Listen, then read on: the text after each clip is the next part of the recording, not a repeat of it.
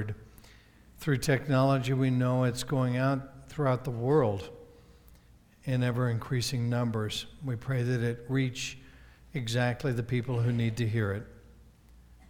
Use us, Lord, to your glory, and make us strong in our faith. We pray in Jesus' name. Amen. This morning we're going to talk about guts. Medically speaking, guts refer to the internal organs of an animal. It's the part of the body that contains the stomach. But guts means many different things. If you bust a gut, you're laughing so hard your stomach hurts. If you gut your house, you remove everything that you want out of that house. If you spill your guts, you share everything. And throw it up all over each other. I never felt so bad in my entire life. If you hate someone's guts, you hate everything about them. It takes guts to be brave and courageous.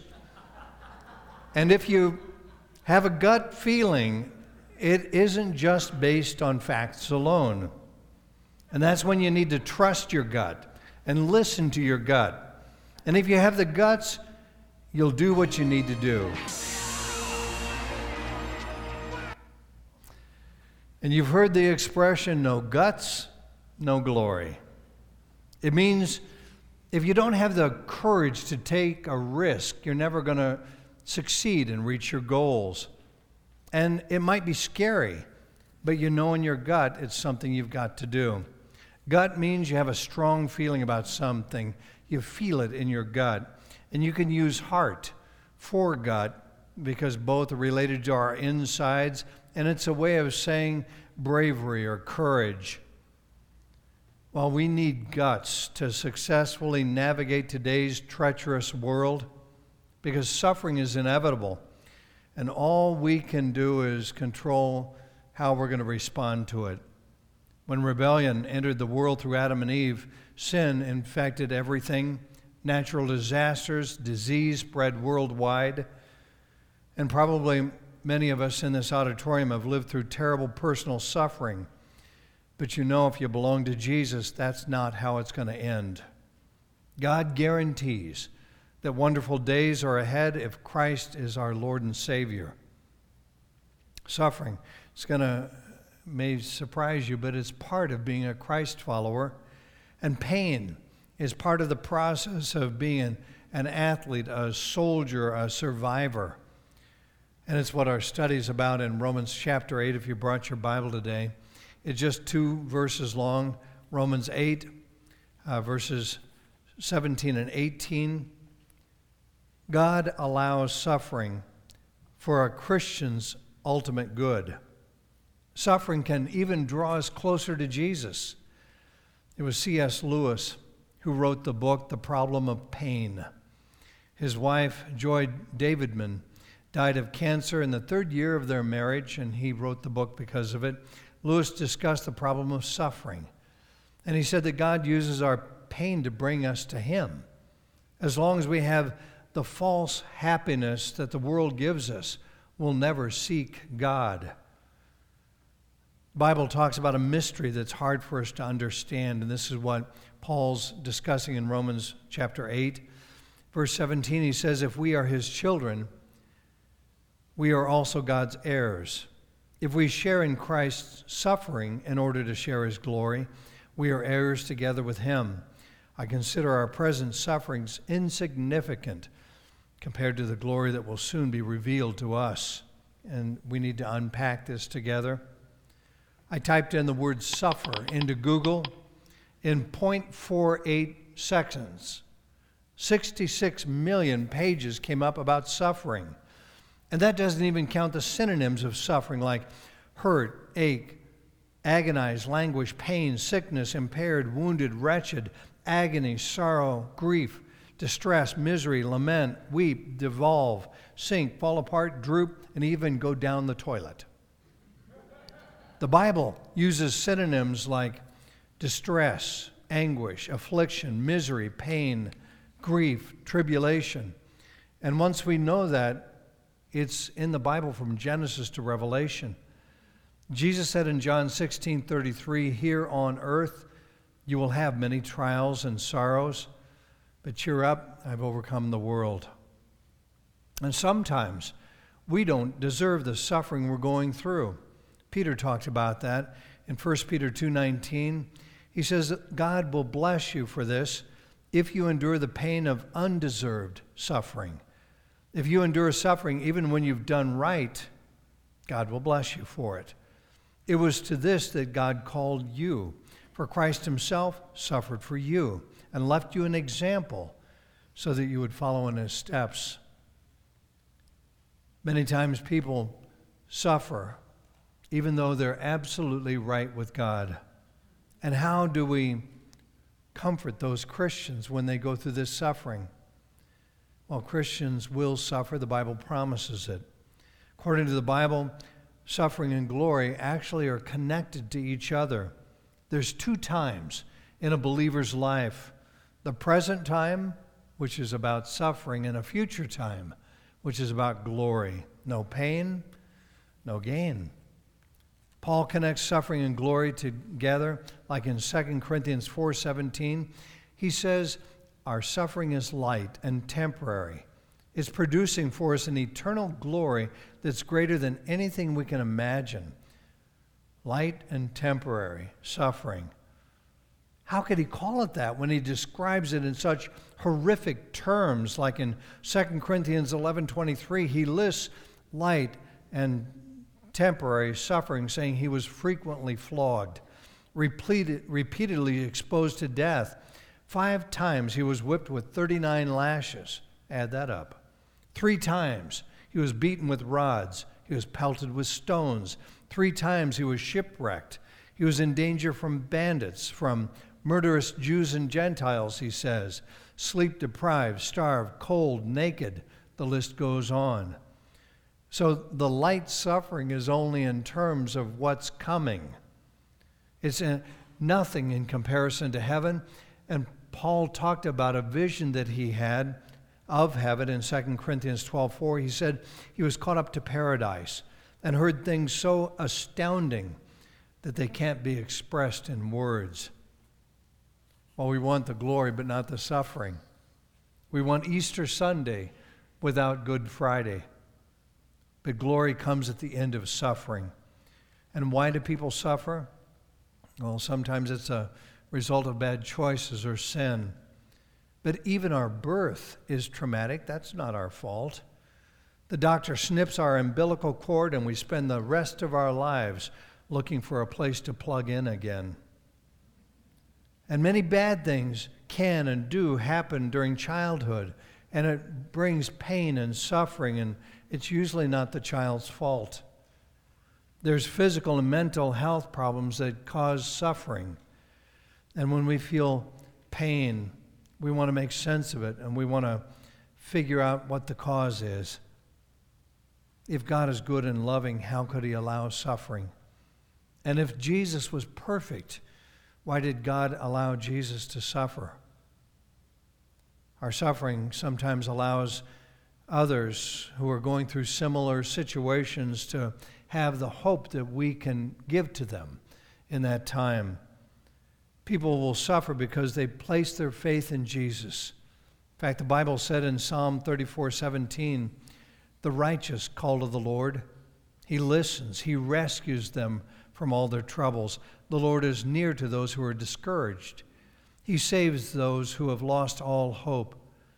Good people suffer many troubles, but the Lord saves them from them all. So how should we respond when we suffer? And it's very likely to come. Well, our suffering can bring glory to God. You might remember in John chapter 9, a man had been born blind, and the disciples asked, "Teacher, whose sin caused him to be born blind? Was it his own or his parents' sin?" Jesus answered, his blindness has nothing to do with his sins or his parents' sins. He's blind so that God's power might be seen at work in him. He said of Lazarus' death, Jesus said in John chapter 11, Lazarus' sickness will not end in death. It happened for the glory of God, so that the Son of God will receive glory from this. And God might even work through our suffering as well. It says in 1 Peter 5:9, be strong in your faith. Remember that your family of believers all over the world is going through the same kind of suffering you are. In his kindness, God called you to share in his eternal glory by means of Christ Jesus. So after you've suffered a little while, he will restore, support, and strengthen you. He will place you on a firm foundation. Peter said to a group of Christians, and he says to us in 1 Peter 4:12, dear friends, do not be surprised at the painful test you're suffering as though something unusual were happening to you. Rather, be glad that you're sharing Christ's sufferings, so that you may be full of joy when his glory is revealed. If you suffer because you're a Christian, don't be ashamed of it, but thank God that you bear Christ's name. Those who suffer because it is God's will for them should by their good actions trust themselves completely to their Creator, who always keeps his promise. In 2 Timothy 3:12 it says, those who decide to please Christ by living godly lives will suffer at the hands of those who hate him. Philippians 3:10, Paul said he wanted to gain 3 things out of suffering. All I want is to know Christ, to experience the power of his resurrection, to share in his sufferings, to become like him in his death. And you also remember Acts chapter 5. Peter and the other apostles had been sharing about Jesus, and they were beaten because of that. But when the apostles left the council room, they were happy to have been considered worthy to suffer dishonor for speaking about Jesus. In fact, Paul suffered maybe more than anybody else in the New Testament and lived through it. Philippians 1:29, he says, you've been given the privilege of serving Christ, not only by believing in him, but also by suffering for him. 2 Corinthians 1:5 says, you can be sure the more we undergo sufferings for Christ, the more he will shower us with his comfort and encouragement. And by the way, I wouldn't cover this topic at all, except it was next in the book of Romans. But these scriptures might actually be preparing us for the end days if they're upon us. America is at a time now where we may soon be attacked for being a Christian. And these scriptures might actually offer comfort to those who suffer because of their faith. You know, if you watch the news, that churches are increasingly being attacked violently. CBN recently reported that churches are a rising target for attack. They said churches in America today are becoming targets for protests, predators, and terrorists. Security teams are now needed in churches to keep the congregation safe. Churches that preach the true Bible teachings will draw attention from people who don't want to hear anything about it. Check out this 1-minute clip. One of the resources that helps Bellevue prepare is church security consultant Tim Miller. It could be coming from here, right? Where else? A former Secret Service agent, Miller says the threat is rising worldwide. Violence against Christians is rampant around the world. It hasn't necessarily touched us at the level it has other places. But if we think we're immune from that, we're sadly mistaken. We will begin as a nation to experience that same level of violence, and actually that same methodology is coming to the United States. The question for us is, are we going to be prepared to address it? You're going into a place where broken people are going to be meeting every week, broken people like me. And we need to be mindful that that security that we're providing needs to be ministry-based, but it needs to be every bit as good. CBN says Christians need to trust God, but be prepared for the worst. And you know, if a pandemic has caused our governing authorities to outlaw churches and jail pastors, greater suffering is coming. And what should our attitude be if that comes? The Bible says don't be surprised. Don't be unprepared when it comes. God has not abandoned us. God's people throughout the ages, Christians and Jews, have suffered for thousands of years. And we shouldn't be shocked if it comes to us. Christian persecution is growing worldwide. The top 10 nations persecuting Christians today: North Korea, Afghanistan, Somalia, Libya, Pakistan, Eritrea, Sudan, Yemen, Iran, and India. China has now moved from 27th place in the world last year to 23rd place in the world this year. First Chief Justice of the United States, John Jay, says providence has given our people the choice of their rulers. It's the duty as well as the privilege and interest of our Christian nation to select and prefer Christians for their rulers. But sadly, now just being a Christian is enough to exclude judges from the Supreme Court. Christians are torn apart, literally and verbally, by the ungodly because of our Christian beliefs. Suffering is already a reality, and it's growing. So why does God allow Christians to suffer? Harold Kushner wrote the best-selling novel, When Bad Things Happen to Good People. You may remember the title. I don't agree with his theology at all. He's a conservative rabbi, and he says God is good but is not all-powerful. He says God is absent in our daily lives. He created us, then walked away from us. He says evil is stronger than God. He says God tries to help people in their suffering, but he's limited. He's wrong on every count. Isaiah 63:9 says, in all their suffering, he also suffered. He personally rescued them.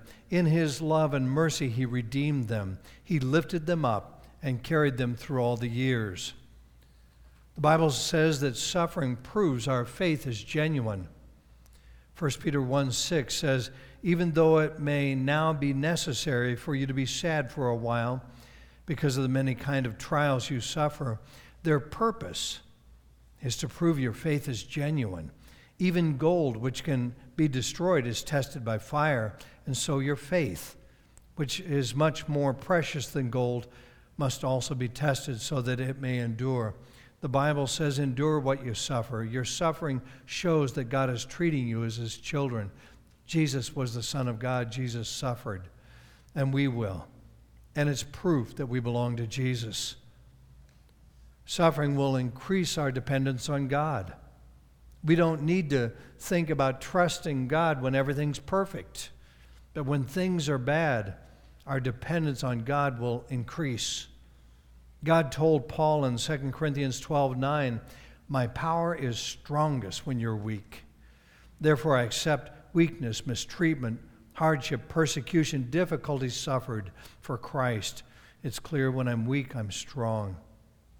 And Paul's faith was strongest in God when there was just nowhere else to turn.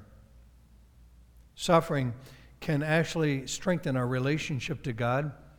David said in Psalm 119, verse 67, before you made me suffer, I used to wander off, but now I hold on to your word. He says, my suffering was good for me, for it taught me to pay attention to your decrees. Suffering can bring us closer to God. And it reminds me of a scene from a movie, An Officer and a Gentleman. Dined it up. Now tell me what I want to hear. I want your DOR. No, sir. I want your DOR. I ain't gonna quit. Spell it. D-O-R. I ain't gonna quit. Yeah, then you can be free, and you and your daddy can get drunk and go hog chasing together, huh? No, sir. DOR. I ain't gonna quit. All right, then you can forget it. You're out. Don't you do it. Don't you. I got nowhere else to go. I got nowhere else to go. And you know, when we figure out that we have nowhere else to go, God is waiting. When we're at the end of our strength, God steps in. It was at the end of a famous poem, maybe you'll remember it before I finish, that says, I noticed that during the saddest, most troublesome times of my life, there was only one set of footprints. I don't understand why, when I needed you most, you would leave me. He whispered, my precious child, I love you. I'll never leave you, never ever. During your trials and testings, when you saw only one set of footprints, it was then that I carried you. We endure suffering because we know that our God has never failed us yet. And suffering is actually part of bearing good fruit. That's what Jesus said in John 15:1. He says, I'm the true vine. My Father takes care of the vineyard. He removes every one of my branches that doesn't produce fruit. He also prunes every branch that does not produce fruit to make it produce more fruit. He prunes it. And you imagine if a plant could talk when he sees the gardener coming with shears? That hurts. And Jesus wasn't just talking about gardening. He's saying that God brings suffering into our life to cut away what's unproductive. Our suffering can actually strengthen other Christians. Paul says that in Philippians 1:12, saying, I want you to know, my friends, the things that have happened to me have really helped the progress of the gospel. As a result, the whole palace guard and all the others here know that I'm in prison because I'm a servant of Christ. And my being in prison has given most of the believers more confidence in the Lord, so that they grow bolder all the time to preach the message fearlessly. When we show courage through pain, it inspires others to do the same. The way we live and the way we die can actually produce more Christians. Jesus said that in John 12:23. He says, the hour has come for the Son of Man to be glorified. Very truly, I tell you, unless a kernel of wheat falls to the ground and dies, it remains only a single seed. But if it dies, it produces many seeds. Anyone who loves their life will lose it, while anyone who hates their life in this world will keep it for eternal life. Our suffering allows us to have a good witness in the very worst of times. You remember in 2 Corinthians 9, verse 10, it says, we are never abandoned by God. We get knocked down, but we're not destroyed. Through suffering, our bodies continue to share in the death of Jesus, so that the life of Jesus may also be seen in our bodies. Through suffering, Jesus is seen in us. When people see our faith, if we go through bad times and don't waver, they'll know that Jesus isn't just a fair weather friend. Suffering prepares us to live with Jesus, the Bible says. Paul says in our text, verse 17, since we are his children, we are his heirs. In fact, together with Christ, we are heirs of God's glory. But if we are to share his glory, we must also share his suffering. Paul says in 2 Thessalonians 1:4, we boast about the way you continue to endure and believe through all the persecutions and sufferings you're experiencing. All of this proves that God's judgment is just, and as a result, you'll become worthy of his kingdom for which you are suffering. And Paul told young Timothy, maybe before he passed the baton of ministry, he says, remember, someday we're going to sit with him and rule with him. But if we give up when we suffer and turn against Christ, then he must turn against us. This is a lot to take in. What do we take away? What should we be doing in light of all of these things? We need to prepare ourselves for when suffering comes. Because the Bible says in the end days, many will fall away from their faith. And I believe that this pandemic we're living through now has tested Christians, and each Christian has responded differently. Bigger tests are coming. Paul says, don't be surprised. 1 Thessalonians 3:2, he says, you know we're destined to suffer persecution. In fact, when we were with you, we told you ahead of time we were going to suffer persecution. The Bible says we must suffer many hardships to enter the kingdom of God. Being a Christian is not for the faint of heart. It takes guts. Gutless means chicken faint-hearted, lily-livered, spineless, wimpy, yellow-bellied cowards. Now, one of those words shows up at the end of the book of Revelation. Chapter 21, verse 7, all who are victorious will inherit all these blessings. I will be their God, they will be my children, but cowards, let it hang.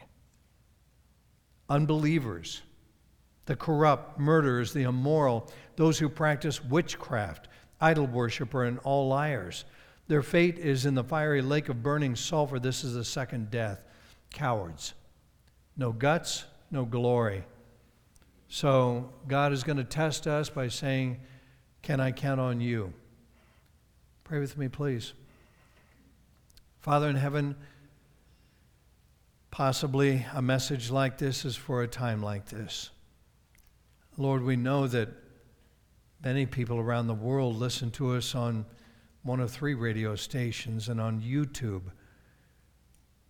We know that the world is heating up and a confrontation is unavoidable.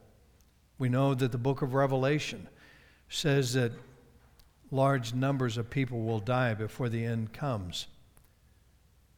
And Lord, we might be on that list. All we can control is how we will respond. Give us strength and courage. Let us look to our Savior, our Redeemer, Jesus, who endured the pain and suffering because he saw the glory that was ahead. Help us to walk in his footsteps. Forgive us when we make things worse than they need to be. Help us to cooperate with you, we pray in Jesus' name. Amen. As we continue to use the scriptures to bring in our heart, it also prepares us for our communion time as well. So shall we sing together our communion hymn and prepare ourselves for sharing the Lord's Supper? Shall we stand and sing that song together?